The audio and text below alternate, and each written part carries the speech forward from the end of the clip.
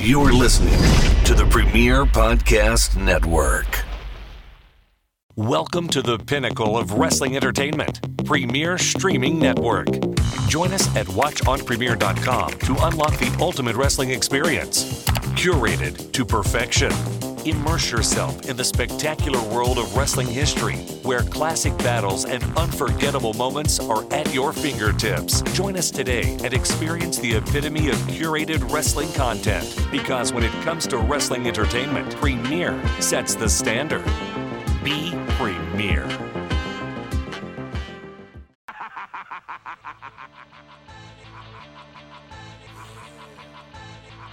Everybody's got a price, it's the $1 million man.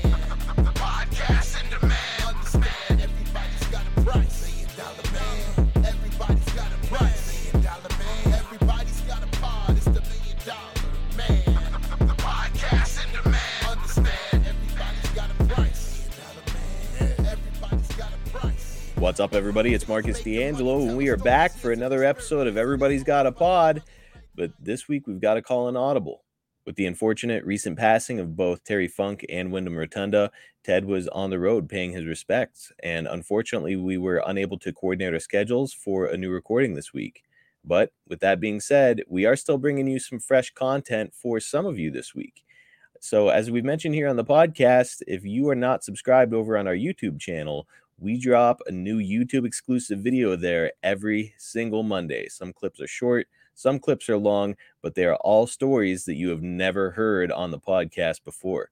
This week, we've compiled the best of the bunch so that we can still provide you with some fresh entertainment. So next week, we'll be back in action. But for this week, sit back, relax, and enjoy some stories from the $1 Million Man, Ted DiBiase. You know, if you've ever seen like a mini Coke, you got those little bitty Coke cans. Yeah.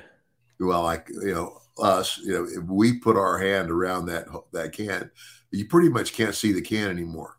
Mm-hmm. Take a regular sized Coke can or beer can, and Andre would wrap his hand around that can, and you couldn't see the can because his hands were that big. My gosh. And drinking what is it? Those cans are like 12 ounces, right? Yeah, somewhere in there. Yeah, I think, and it's like it, and like it was just gone. It was incredible. Like two gulps and the beer is gone. And the other thing that I shared, and I even shared this when I was talking to his daughter, I said, obviously, everybody knew that Andre liked to, drink, party, being French, he liked wine, and I drank a lot of wine with him, but he drank a lot of beer. Mm-hmm. And I told her that. I said, in all the time that I spent with Andre, and I ended up spending a lot of time with him, I never saw him drunk. I never saw him stagger. I never saw him, like slurring, control. You know what I'm saying? Yeah. And for the amount that was consumed, it was amazing. Oh gosh, it was funny. We took, I can't remember. Me and Tito went with him one night. And Tito really got hammered, and we go after post drinking, go get something to eat, mm-hmm. and we go in and we sit down, and Tito just goes like this, and so Andre took the fork and the knife, put the fork in one hand, put his hand on the table, and the knife in the other hand, and like so he's got both hands on the table, his head's down, he's out, and he's holding a knife and a fork. Wish we could have taken a picture of it. And again, I can't say anything. I mean, there were nights where, you don't want to get into a drinking contest with Andre the Giant. No. And I never tried, but he would just drink, boss, drink. He called me boss, yeah. No, he's boss. I don't know if I told the story about me and Murdoch in New Orleans. We told the story on Jake's podcast, The Snake Pit. So feel free to tell it here. We got a whole other audience. Okay, well, so we're in New Orleans, and I think we weren't wrestling downtown yet. We were wrestling out with St. Bernard Parish, a smaller venue. But this is like when I was pretty new, and of course that's the summer Dick Murdoch was there, and so I remember saying something to somebody in the dressing room. It's like, you know what? I've never been to New Orleans before. I said, I've never been to Bourbon Street. And it was like Murdoch's antlers went up. What? He says, you've never been to Bourbon Street? And both of us had ridden there with somebody. So neither one of us had a car. So he goes to Grizz and he says, Grizz, he said, would you do me a favor? And could you ride back to Baton Rouge with one of the guys and let me borrow your car? Because I'm going to take the kid down to Bourbon Street. He's never been there. And Grizz said, sure, go ahead. And so, I got to understand, the city auditorium where we ended up wrestling later was like almost in Bourbon Street. Mm-hmm. It was right downtown New Orleans, but St. Bernard Parish was out a little bit. So before we ever get to Bourbon Street, Murdoch goes to the 7-Eleven across the street, gets a 6-pack, and we drink 3 each on the way. Ooh. 3 beers.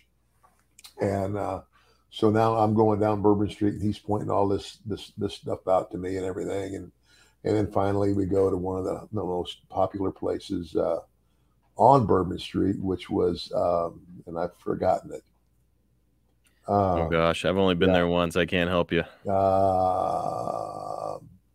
Anyway, we go to the hot spot, and so he gives me a hurricane. The drink is there. It's called a hurricane. Oh boy! And it's the popular drink, and so he orders. Kenny says you can't come to Bourbon Street and not have a hurricane.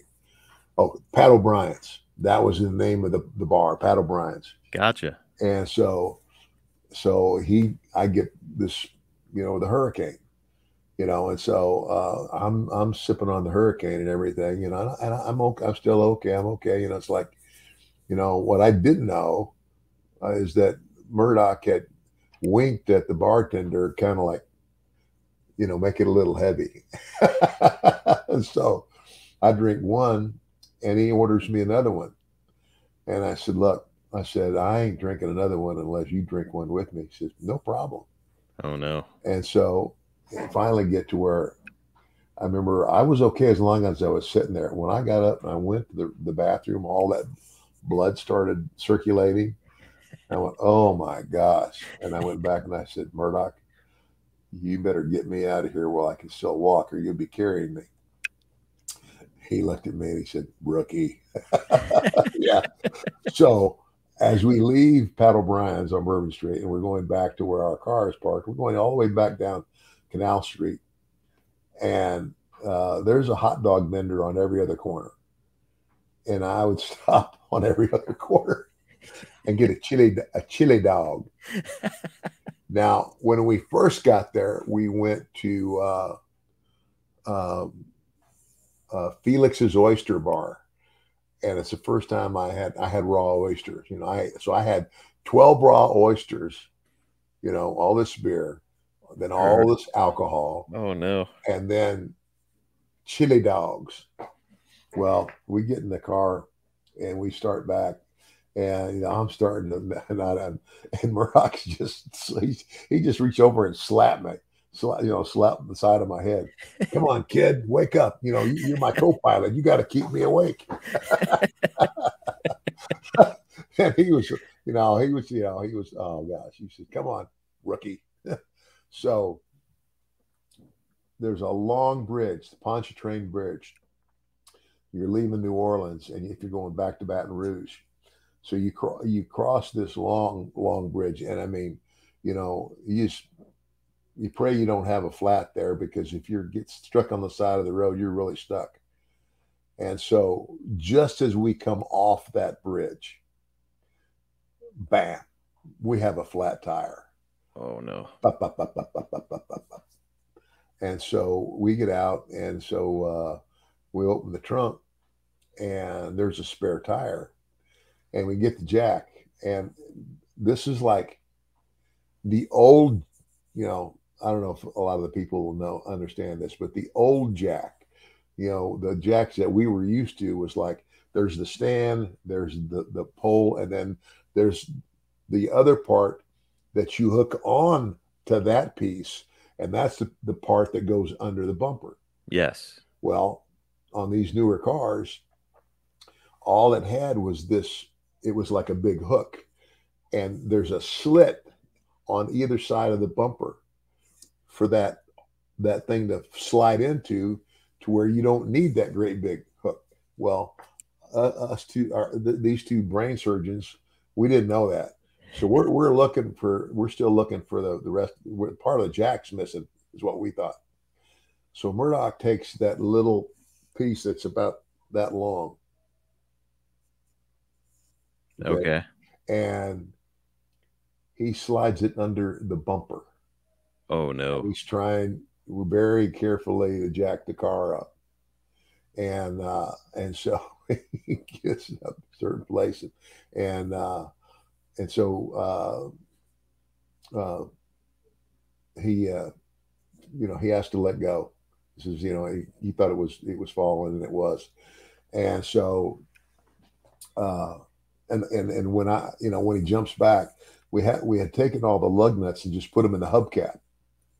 Well, when he had to jump back and everything, all the lug nuts go out on the highway. Oh God.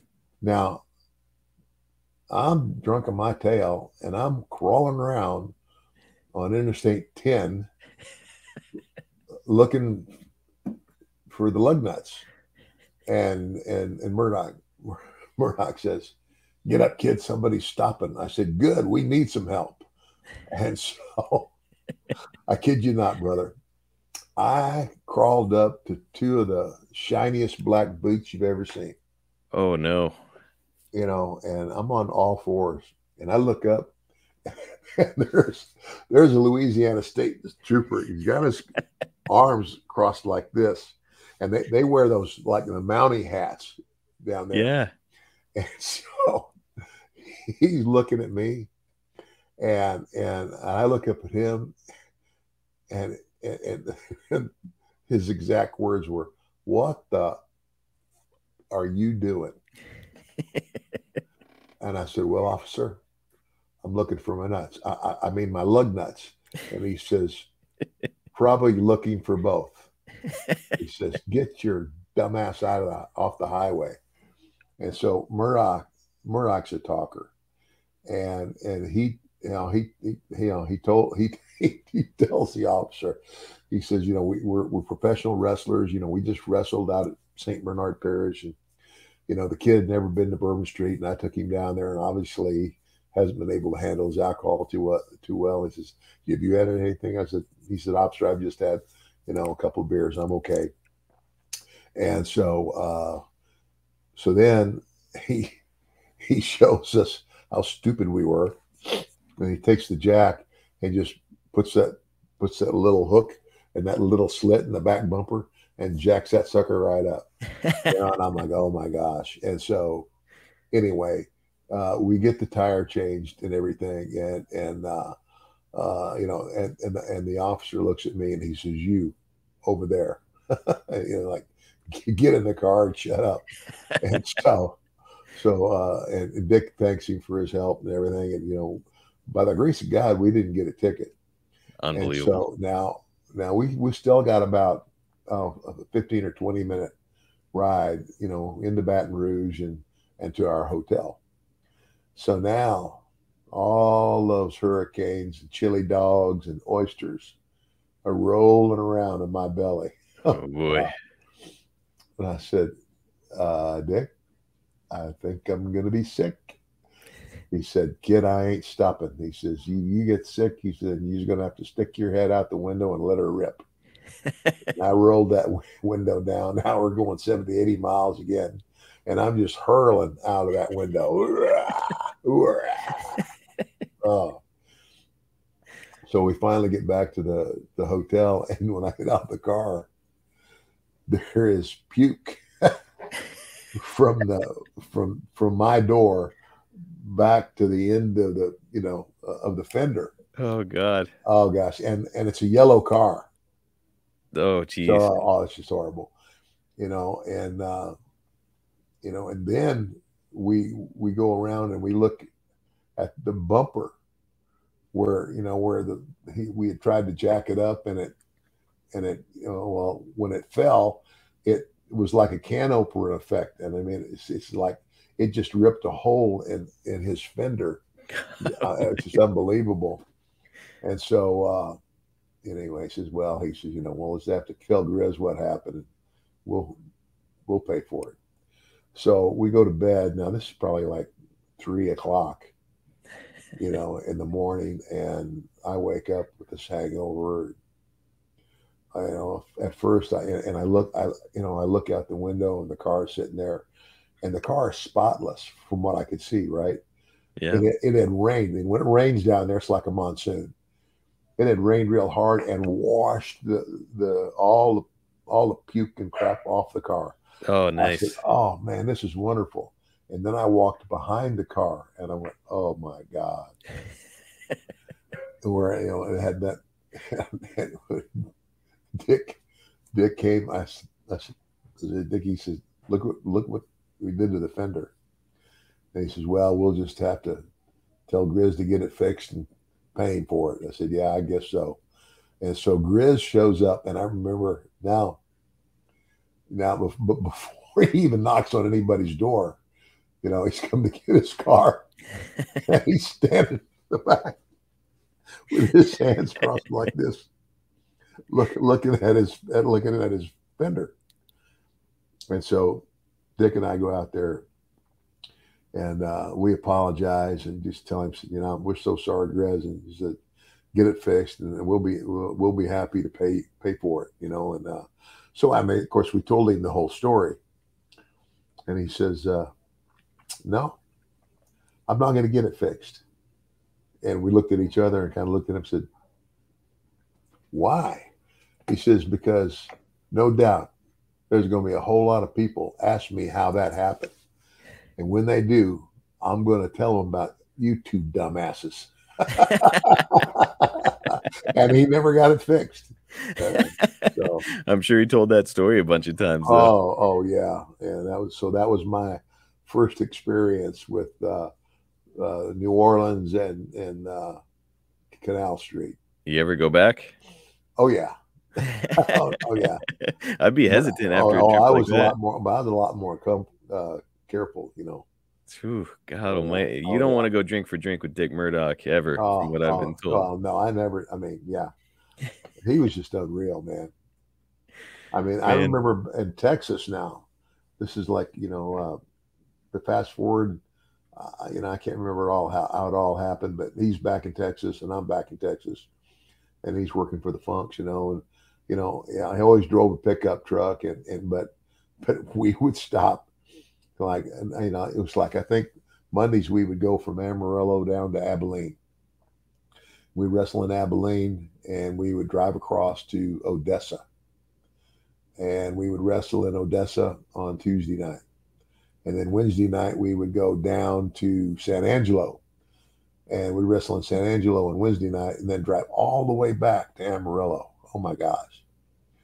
And we would wrestle in Amarillo on Thursday night. We would wrestle in Lubbock on Friday night. And then we would do TV on Saturday. And then we would either go to Hereford, which was the short trip, 30 miles, or Colorado Springs. And then everybody went to Albuquerque on Sunday. And then Monday it started all over. You talk about putting on miles. Oh, my gosh. Ooh, man. Yeah, if I'd have been paid by the mile, I'd have been the $1 million man long before I got the gimmick. But anyway, Murdoch was just, the first thing we do, when we got to town, we would stop at a 7-Eleven, get a case of beer, put it on ice, and it was ready for the trip. It's amazing. It's amazing that in numerous ones, it's amazing we didn't get stopped. You know, that story about you guys in New Orleans is like it's wild, but you know, when I hear that you're with Dick Murdoch, it's like all of that kind of makes sense. Like the flat tire, the craziness, like Oh just it yeah, just sounds like that's exactly what would happen if you went out yeah. drinking with Dick Oh, Murdoch. yeah. Well, he and Dusty were a team for a good long time, and I'm trying to think where they went. I think they went to oh gosh, New Zealand. I don't know. I know that they went somewhere, as a team, overseas and wrestled together. But they were a great tag team too. I remember that's the first time I met Dusty was in Amarillo at Dickie's house. So Man, I've seen all the photos of those guys when they were young, and I can't even begin to imagine the wild party scene that they were experiencing. Because, yeah, gosh, those yeah, two guys, stories yeah, for days. no kidding. Okay, guys, let's take a quick break to talk about taking care of some serious business. And I'm talking about taking care of business in the bedroom. And if you're trying to take care of business, you need to try Blue Chew. Guys, let's just take a minute to talk about sex. You remember back in the day when you were always ready to go? Well, with a little help from Blue Chew, you can get that thing so hard you can take it hunting. It's going to help increase your performance and regain that old confidence in bed. Blue Chew is a unique online service that delivers the same active ingredients as Viagra, Cialis, and Levitra, but in chewable tablets and at a fraction of the cost. You can take them anytime, day or night, so you can plan ahead or be ready when the opportunity arises. The process is simple. Sign up at BlueChew.com, consult with one of their licensed medical providers, and once you're approved, you'll receive your prescription within days. And you want to know the best part? It's all done online. No awkward visits to the doctor's office, no weird conversations, no waiting in line at the pharmacy anymore. Blue Chew's tablets are made right here in the USA and prepared and shipped direct to your door in a discreet package, but of course there will be nothing discreet about your package. Look, guys, I ordinarily like to try things before I make any kind of a commitment, because you want to find out, is this actually going to work? Will it work for me? Well, that's got to be the best part of this whole thing. With our deal, you can try it for a month for free. All you have to do is pay $5 shipping. This whole time, you and your partner may have been having the best sex of your whole life and been missing out on it without even knowing. So why not just give Blue Chew a shot? Just find out. When you can get it for a month for free with only $5 shipping, it's silly not to just give it a try. Women are attracted to confidence, and Blue Chew can help to give you confidence where it counts the very most. Don't wait any longer. Let's chew it and do it.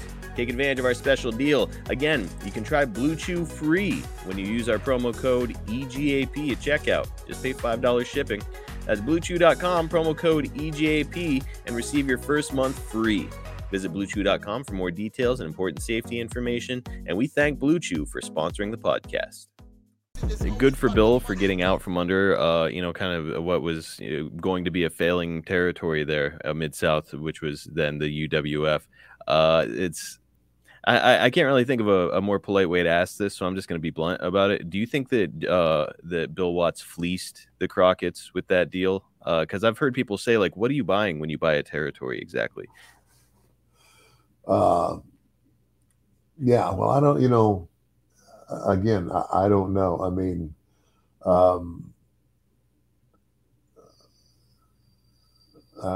it's like I don't know if the Crockett's,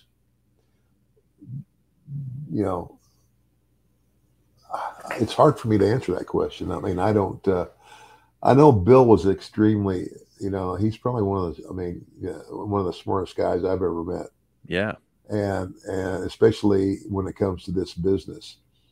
And so, I mean, I believe that Bill saw the handwriting on the wall, and obviously, if you're playing the game, you're not gonna show him your hand. I mean, I don't think he went to the Crockett's and said, "Hey, I want to sell you my territory because I believe that the WWF's going to be the only thing left," because the WWF was going to all, when Vince started out, he went to all those promoters.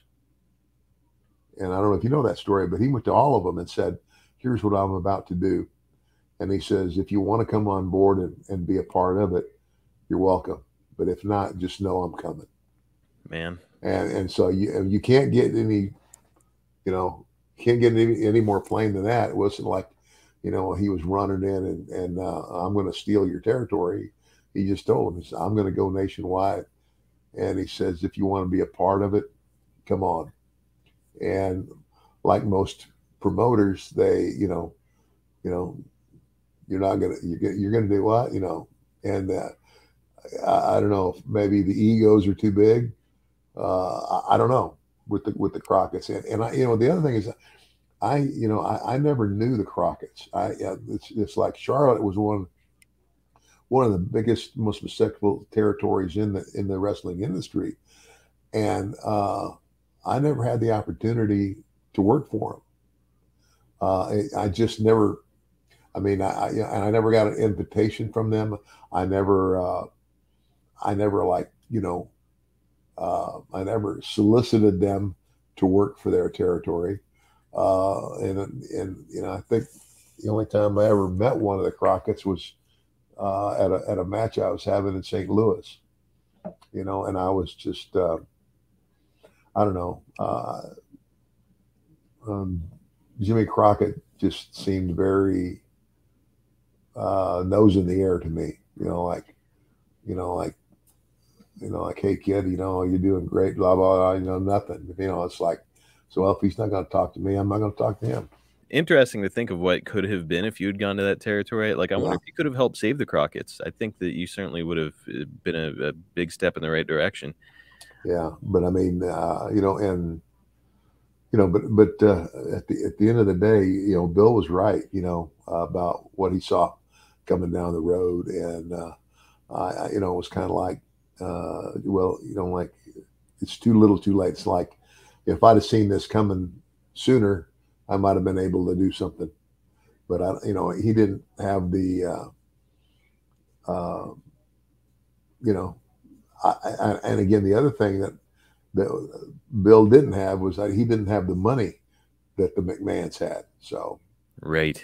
So, you know, New York was big money territory. Well, and again, good for Bill. Like, whether that was a kind of a trumped up deal or a phony deal or whatever, because those are the opinions I've heard. I don't necessarily have an opinion on the matter because I don't know enough about it. But like, those are the opinions I've heard where people are like, oh boy, Bill really took advantage of the Crockett's. He sold them essentially nothing. Well, even if that's the case, good for Bill, because a lot of these companies are just going out of business, just losing money, and all of a sudden your territory's gone. Where Bill saw a way out and he made it work. So, like, well, man, yeah, but here's the way I look at that.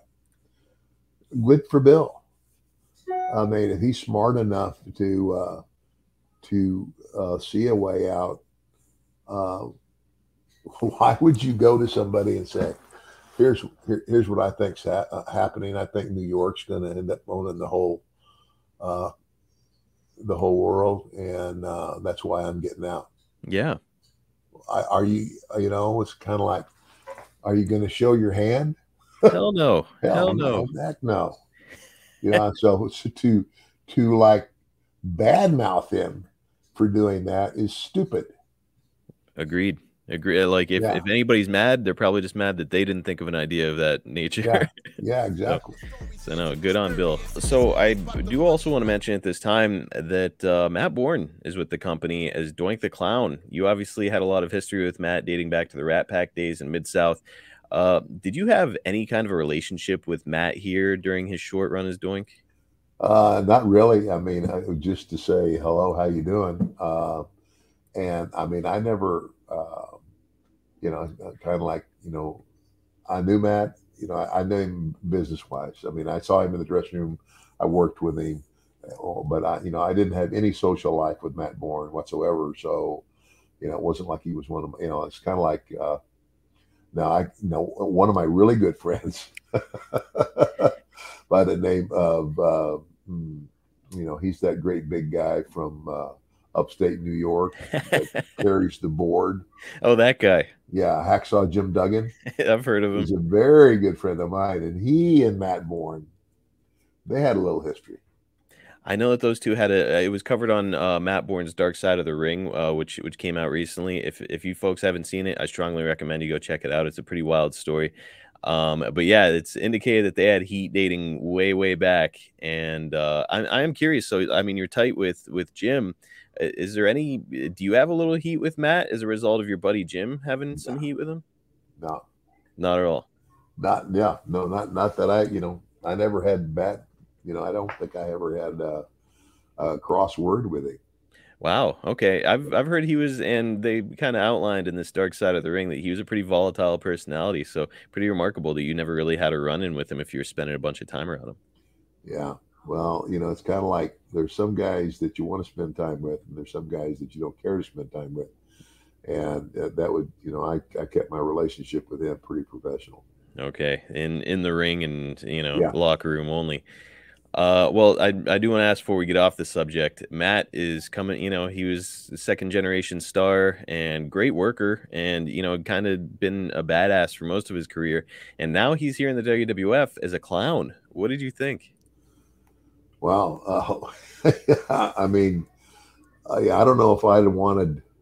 I don't know if I'd have wanted to be Doink the Clown, But again, when you take into the consideration the changes that had taken place in the wrestling business, I mean, I was old school. I mean, I grew up, and my dad and Dory Funk Sr. had a 3.5 hour Texas death match in Amarillo, Texas, in 1966. Mm-hmm. Old school, protect the business type wrestling. I was from that school, that era of wrestling. So what I wanted, to do was I wanted that to continue. And and when I saw what Vince was doing at the beginning of it, with the almost the cartoon type of stuff, and what have you, the Cyndi Lauper and all that, I was angry, but it took me a while to understand that Vince McMahon has now made a way to make wrestling mainstream. Mm-hmm. I mean, it's kind of like wrestling is the bastard child of the entertainment industry. In other words, wrestling, entertainment. yeah. Like we're the, we're down here. We're on the last rung.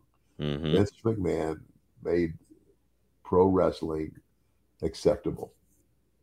He made it like the toast of the town, where exactly. all of a sudden you guys go from being almost like a carnival type business where you're just traveling town to town, right, to mainstream, to pop right, culture. absolutely. So pretty cool. And yeah, it's like, yeah, that's what Vince did for professional wrestling. I mean, yeah, I remember Arn Anderson and I had this conversation, and Hart said, he said, Ted, he said, Vince doesn't like wrestling. It's like, if it could be anything else. And so he's always been trying to make it something more worthy, more acceptable. mm-hmm. And that's why all these other things came along now. And so, and today I'm grateful. I mean, it's like January, February, March, April, May, June. That's right. This is the end of the second quarter. I got my second royalties check. All right. Yeah. And it was a pretty dang good one. Man, hard to argue with the results, right? Yeah.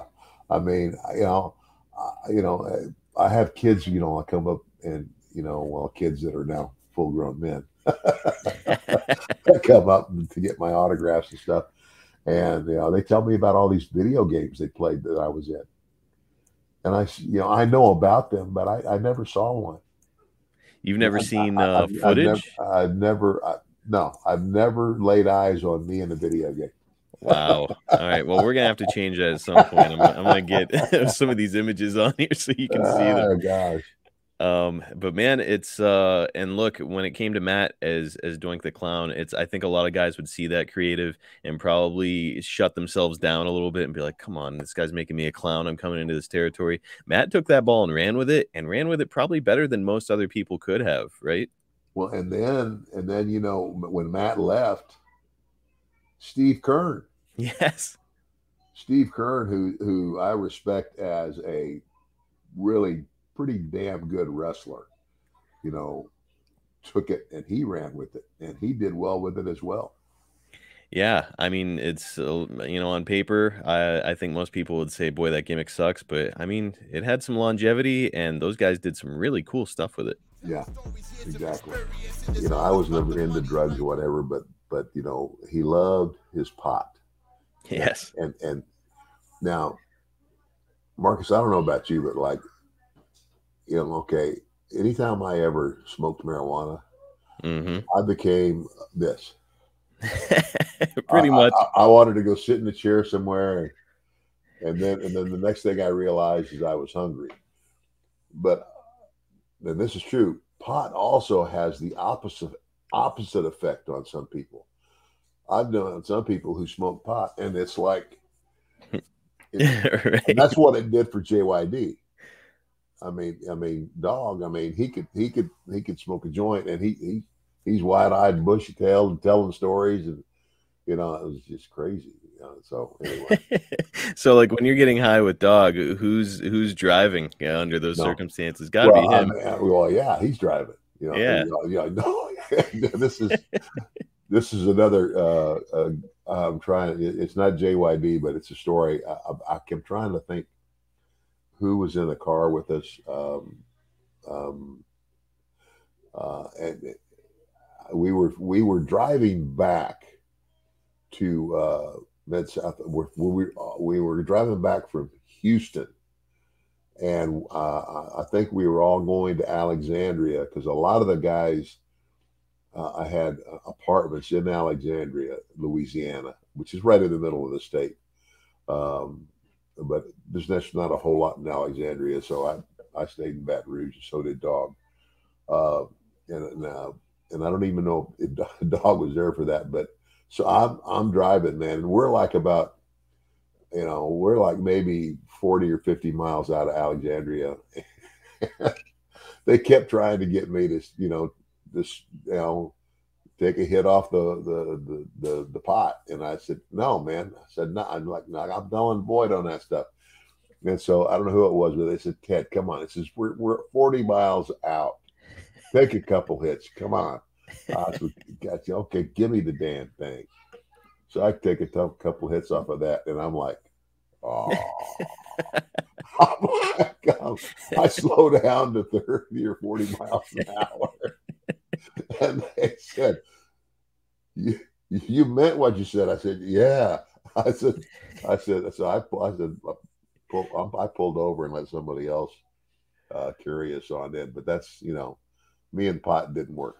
But JYD, we would have to get up on Wednesday mornings. We wrestled in New Orleans on Monday night, in Baton Rouge on Tuesday night. Pretty much that was every week.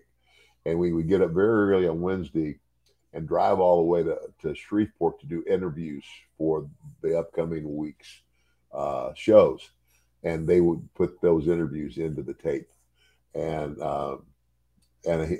we get in the car, and, if I was driving, it didn't matter because, he could smoke. I just always told him, I said, crack the window, buddy. And, but he's driving, and it's like, he light up that joint and smoke it, and he's talking and telling the stories, and you would never know. You would never know. My God, no, I'm with you, man. I just want to melt into a couch and have some pizza. Yeah.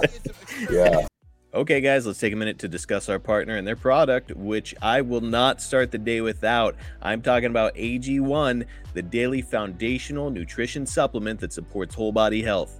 I used to start every day with a bunch of multivitamins to get myself where I needed to be, or even worse, mixing a healthy shake. The vitamins are expensive and annoying to have to remember, and to get the shake right, you've got to go shopping and then get all the ingredients, and then after all that's done, you have to clean the blender, get around all those blades, and it just takes up a bunch of your valuable time. Well, nearly a year ago, I began drinking AG1 every day because I was fed up with my morning routine, and let me tell you guys, it has truly become a game changer for me. Now I have a single solution that supports my entire body and covers my nutritional bases every day. I wanted more energy. I wanted to make sure that my immune system was well supported, especially with my young daughter going to daycare every day and coming home with a bunch of germs. I wanted better gut health. I wanted a simple solution to incorporate into my daily routine that I enjoyed the taste of. Well, AG1 checked every single box. Here's the best part for me, guys. It's easy. My schedule is pretty much full every single day, and AG1 made life easy for me by providing 75 high-quality ingredients that give me key daily nutrients by simply mixing one small scoop with water. That's it. I drink it, and I'm done. It's an easy micro habit that delivers macro results. Now, I know what your next question must be, because it would be my next question. How much does it cost? How about less than $3 a day? Break that habit of going to Starbucks or the gas station every day for some unhealthy breakfast that you don't need or some expensive specialty coffee. Spend less money and get a science-driven formulation of vitamins, probiotics, and whole food source nutrients instead with AG1. Now that is what you call a win-win. If a comprehensive solution is what you need from your supplement routine, then try AG1 and get a free 1-year supply of vitamin D and 5 free AG1 travel packs with your first purchase. Go to drinkag1.com/EGAP. That's drinkag1.com/EGAP. Check it out, and I know that you're going to love it like I do. The young talent today, by and large, it's not their fault. In other words, the way that my generation, Jake and Hogan and all those guys that were stars in the mid 80s to the early 90s. Well, they started, I started in 75. But the way you learned wrestling was you didn't go to a gym and get in the ring and learn all that. Where you learn it is in front of a live crowd. Yep. And you're a new guy. So like when I started, here in the Mid-South, I'd be the opening match every night, on a card, but the guy across the ring is a veteran who could help me, who could, again, the old school is the heels. The bad guys in wrestling are the guys that are actually the guys directing traffic. They're the guys calling the match. And so all I do is shut up and listen and do what I'm told. But as you do that, and you have the crowd there, and you hear the crowd react, it's a process that takes time. But over time, you learn it, and you learn to respond to the crowd, and you realize that every crowd's not the same. It's kind of like I remember going to Pittsburgh. It's like Pittsburgh, for whatever reason, was one of the hardest crowds to. I mean, it's like, what do I have to do to get them to react? Like cut my throat.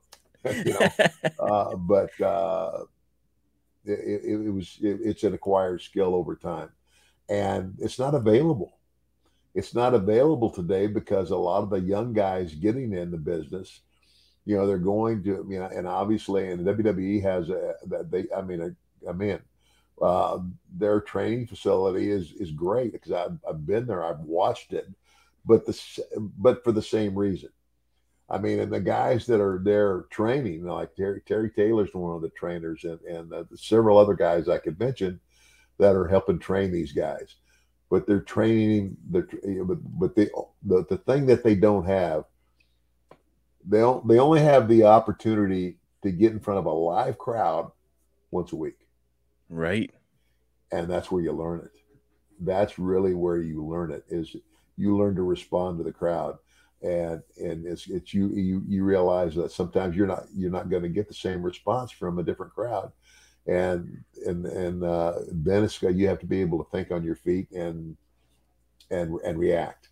And it's like I said, it's an acquired skill, and it takes time. And that's what's missing in my opinion. That's what's missing in wrestling today, because, I guess the good news is for the talent, they only wrestle 4 days a week, Right. Friday, Saturday, Sunday, and Monday. And that's just, we wrestled every night. You might have a day off here and there, but basically old school you were in a different town every night, and you were driving to those towns, and you weren't making thousands of dollars and everything, but obviously it's kind of like the old NFL and the new NFL, and I was obviously part of the old WWE. Yep. I mean, there's certainly some benefits to it. And to your point, they're doing less dates, and that means it's less wear and tear on their bodies. And we're seeing the guys, like AJ Styles, he's well into his 40s now and still at the top of his game. And there's something to be said for that, where they're not tearing their bodies up. However, to your point, Yeah. the true art of wrestling, the real wrestling in its purest form, doesn't quite exist anymore. No, it doesn't. Again, it's not the fault of the talent. It's just the process of the way things went. All of the wrestling fans of my generation, anyway, and I hear it all the time. Like when I do these autograph signings, you guys that were in the mid '80s to the mid '90s were the last great, athletes of wrestling. And I don't know. It's a different business now. Everything changes. I mean, I'm trying to be. I'm just going this like I was a star in my generation. Okay, great, but there's still a huge audience. I mean, oh my gosh, thank goodness there's still a huge audience, Bigger than ever. but the audience today, they see a much different product. But I have a lot of fans who will go back because they have the ability to go back now. WWE's you can watch everything. You can watch all the old shows, and I have a lot of fans who go back and watch those shows and come to me and say, "Man, you guys were great." And that's because we told the story in the ring. The story wasn't what happened out in the parking lot or in the dressing room or whatever. And again, I am as grateful as anybody to Vince McMahon for what he did for wrestling. I mean, he took wrestling wrestling was kind of like like I said, the bastard child of the entertainment industry. It's like, oh yeah, professional wrestling. It's kind of like almost like when I watched the Elvis movie, Mm-hmm. and Elvis goes to the circus and watches the circus and all that stuff, and where he got his start, but then he grew to be, one of the, in my opinion, the greatest entertainer of all time. It was a different era. Yes. And so my hats are off to all of the current talent, and it's just they can't, I guess you can't learn what's not available to you anymore. Right, not their fault. Yeah, And no. who's going to turn down, hey, you don't have to work as many dates or make as many towns, and we're going to give you a ton of money. Nobody's Yeah, going to turn that down. So yeah, it's, hey, good for them. It's awesome. However, it's maybe not good long term for us as fans, because after a while, if every single match has 10 high spots, then you don't have any high spots, because that's just wrestling now. You know what yeah, I mean? So what's it going to take for a high spot? Does somebody have to get thrown off a building? I don't know. yeah, yeah.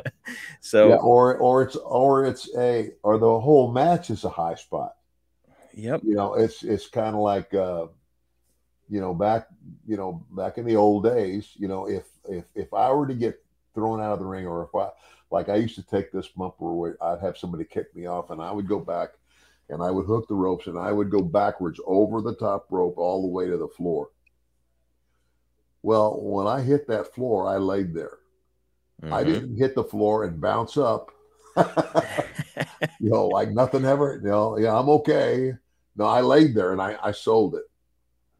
And I sold it. And I got up slowly. And now the people, if you're a baby face, they're pulling for you. If you're a heel, they're wanting the baby face to go get you and beat you up. But again, it's those are the things that are just it's different now. They run through this routine. It's like boom, boom, boom, boom, boom, boom, boom. Like again, you see guys talking over their match in the back. It's kind of like the only thing I ever talked over. I said, like if I had a history with a guy, I said, okay, based on what the people saw last time, maybe we should start this way tonight. Right. And then I knew, and we knew what we call the finish, the way it's going to end, because that's the hook to get you back for the next one. But other than that, we called it on the fly, and it's just it's just not there. It's just like a dying art. There's maybe a few guys that have that ability today, and I would say that most of those guys were guys like me who grew up in the business and who had fathers who were in the business. So like Cody Rhodes, Yes. Dustin Rhodes, those guys, and again, who's one of the biggest stars they got now? Cody Rhodes. There's a reason for it. He knows how to tell a story out there. And look, audiences evolve, and we get that. Being thrown out of the ring back in the day, that was a big bump and a gasp type moment. Now it's a transition. Yeah. And I know that it's like the old monster movies. We hear all the time that when somebody would see the Bela Lugosi Dracula, like people were fainting in the movie theater at the time, right? But now people see that and it's just nothing. It couldn't frighten my 2-year-old.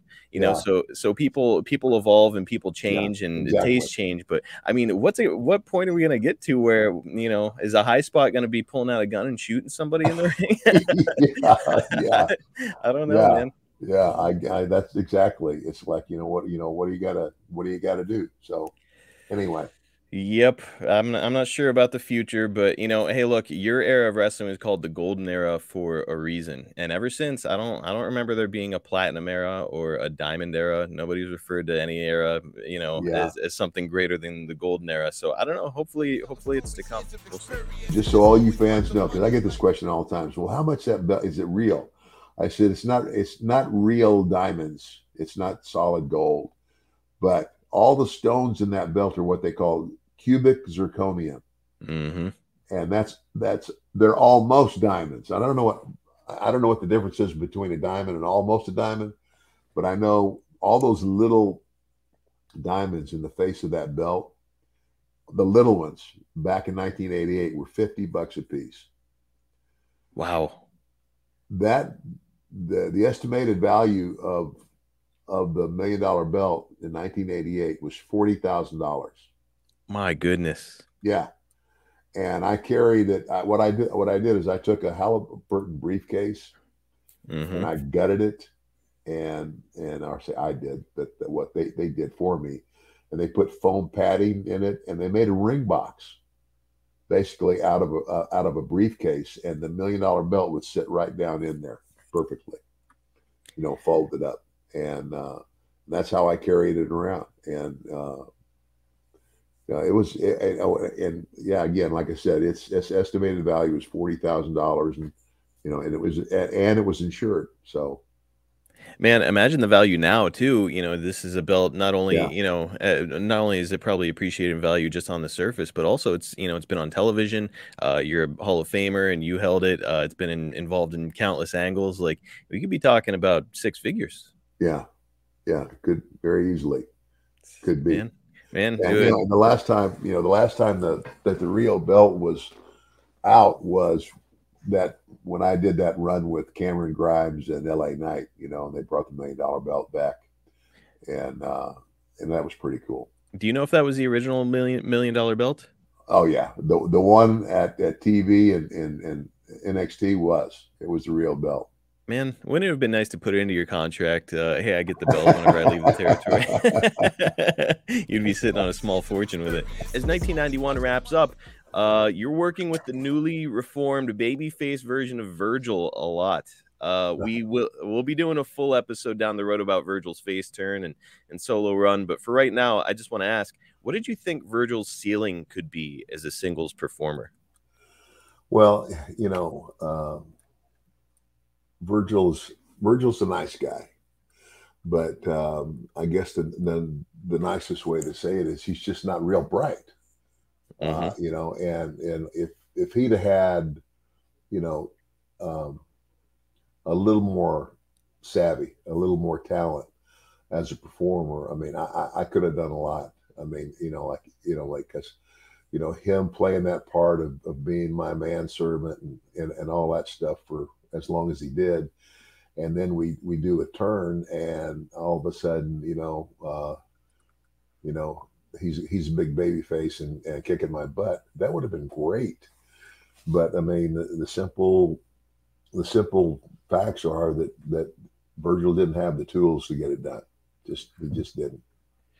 Man, it's a shame because, I've had the pleasure of being around him a couple times. Nice guy, like you said, but yeah, just kind of, maybe not exactly 100% savvy when it comes to how to promote himself and be the best version of himself with the TV time he was getting. Yeah. But yeah, I mean, great look, great body. It's just kind of doomed from the start.